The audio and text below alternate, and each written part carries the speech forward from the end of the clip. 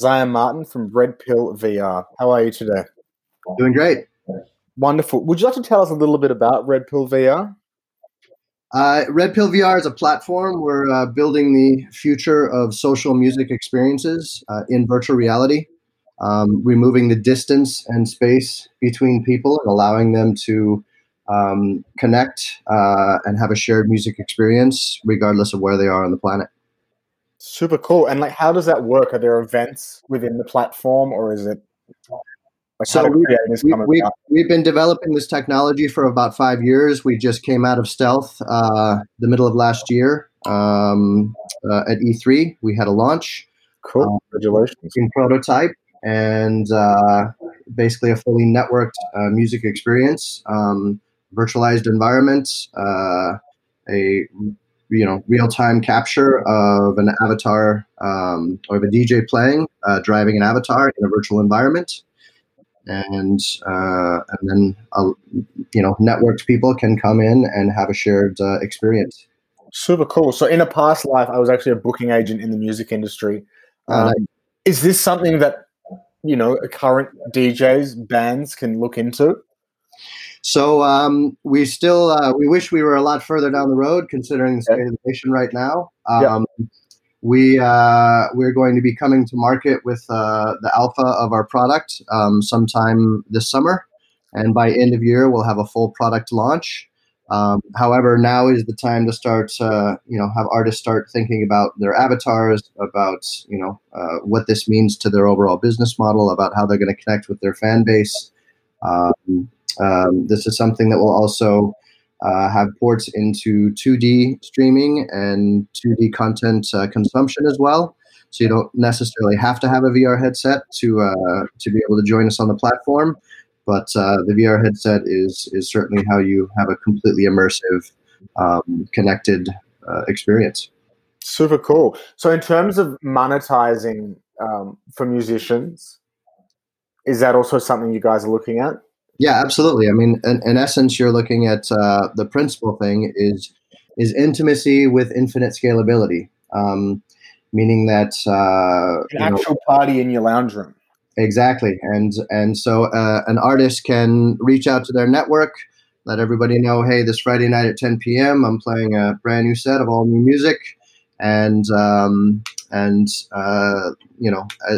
VR headsets scale and the marketplace grows, you literally can have infinite virtual tickets sold to an event. I mean, even now, if you were to get booked at Ushuaia and headline, there's still 7,000 people. That's the cap. It doesn't matter how big a name you are or how much is being paid. They can all still only sell 7,000 tickets. Whereas this is going to be networked up to 64 people on the same shard and then infinite shards.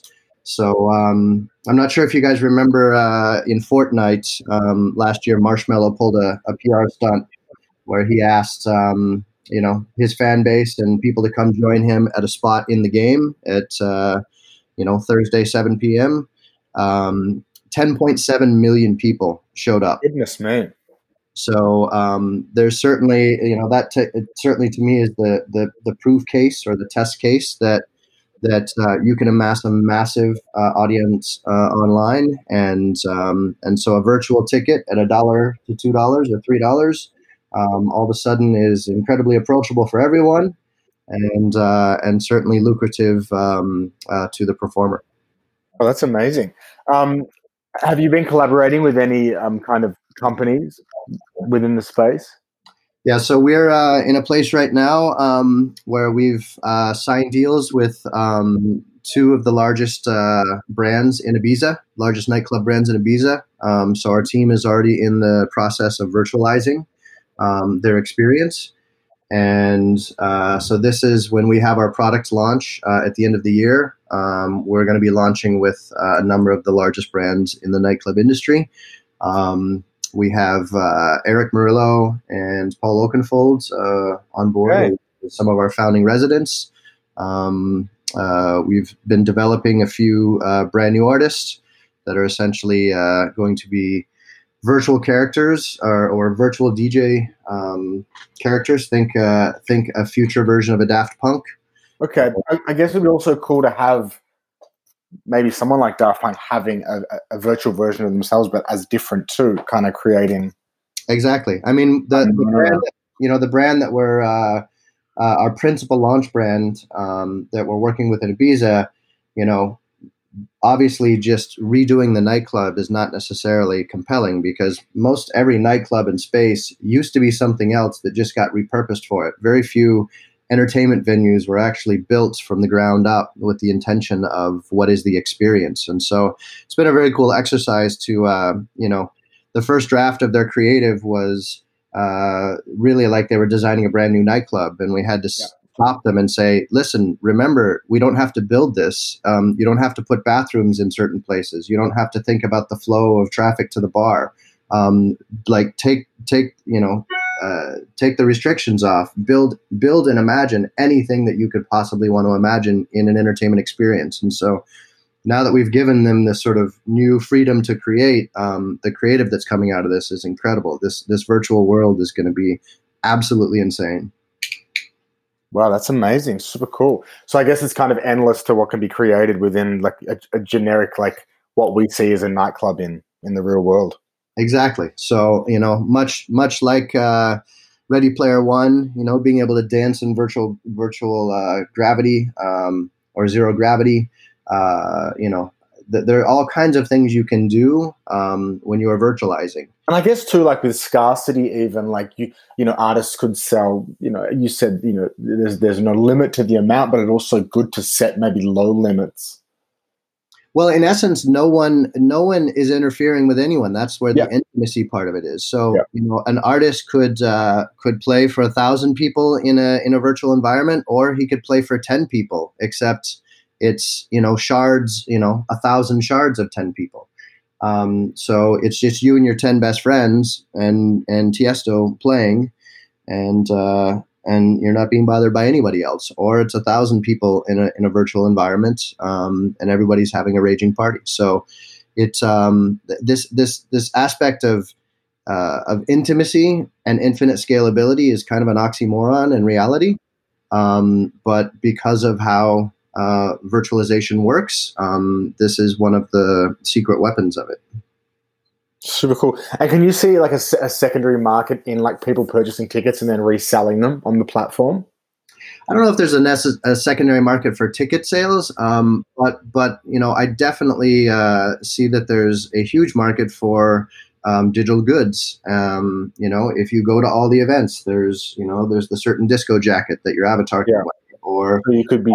There's sort of infinite possibilities with the digital goods aspect of this, and that's where I think you have that. And then I think also one of the very interesting things for an artist is you now have a managed platform for the meet and greet. Right now, an artist doing a meet and greet, it's always a bit dicey. You don't know what you're going to get. You don't know how chaotic it's going to be, how crazy a fan might be. All in all, there's sort of a lot of risk associated with just being vulnerable to that. Or you could be, being an amazing, charming person, and then you have to leave, and those last 5 people that didn't get the signature are now trashing you on the internet. And it's just whereas if you're selling digital assets in terms of merchandise, everyone gets. Yeah, and also with the artist meet and greet, what I'm saying is that an artist can now really actually meet with 10 people, meet with 50 people, have one-on-ones, do Q&A, and do it in a way that's, that they're in full control of the situation. And I think that that's going to allow for a lot more accessibility for artists and fans to connect. Yeah, very much so. Very cool. So back to what you mentioned before about the VR set. For those people that don't have a VR set, what would it look like for them? So right now, VR headsets to process the kind of data that you have to process to get super high quality graphics and really immersive experiences, and high quality environments. Yeah. You need a fairly powerful gaming computer, and that's why the overall VR marketplace is primarily gamers.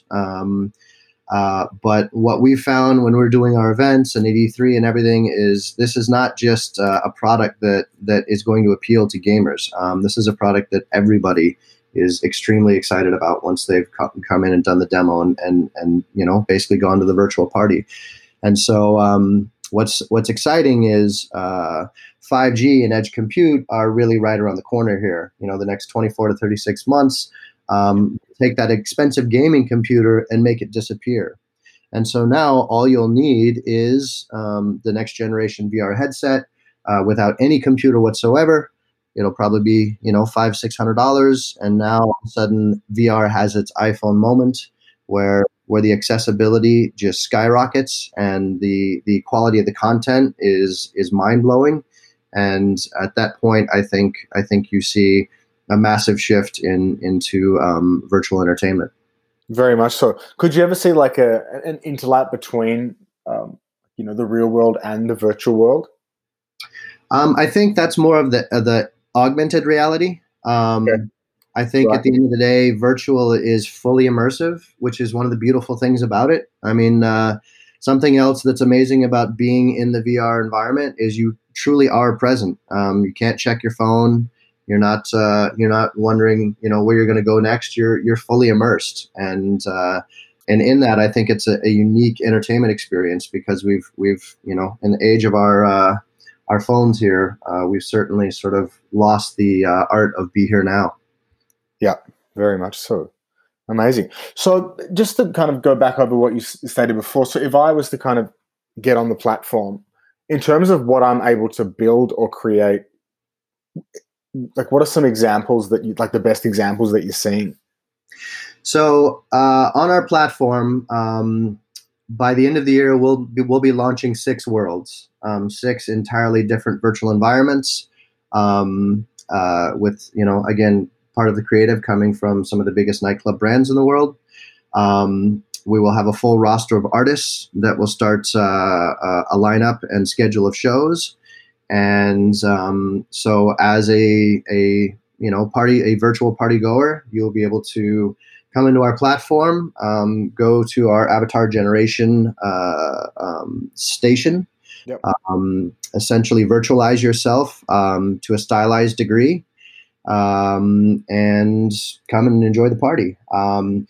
Along with that, concurrently, though, our platform is designed to allow for creatives the opportunity to throw their own parties. That was my next question. Or build their own environments. So, yeah. So phase 2 will be that artists can set up their artist account. They can check out a version of one of our venues and throw their own events. And that would be like they'd be paying for a white label?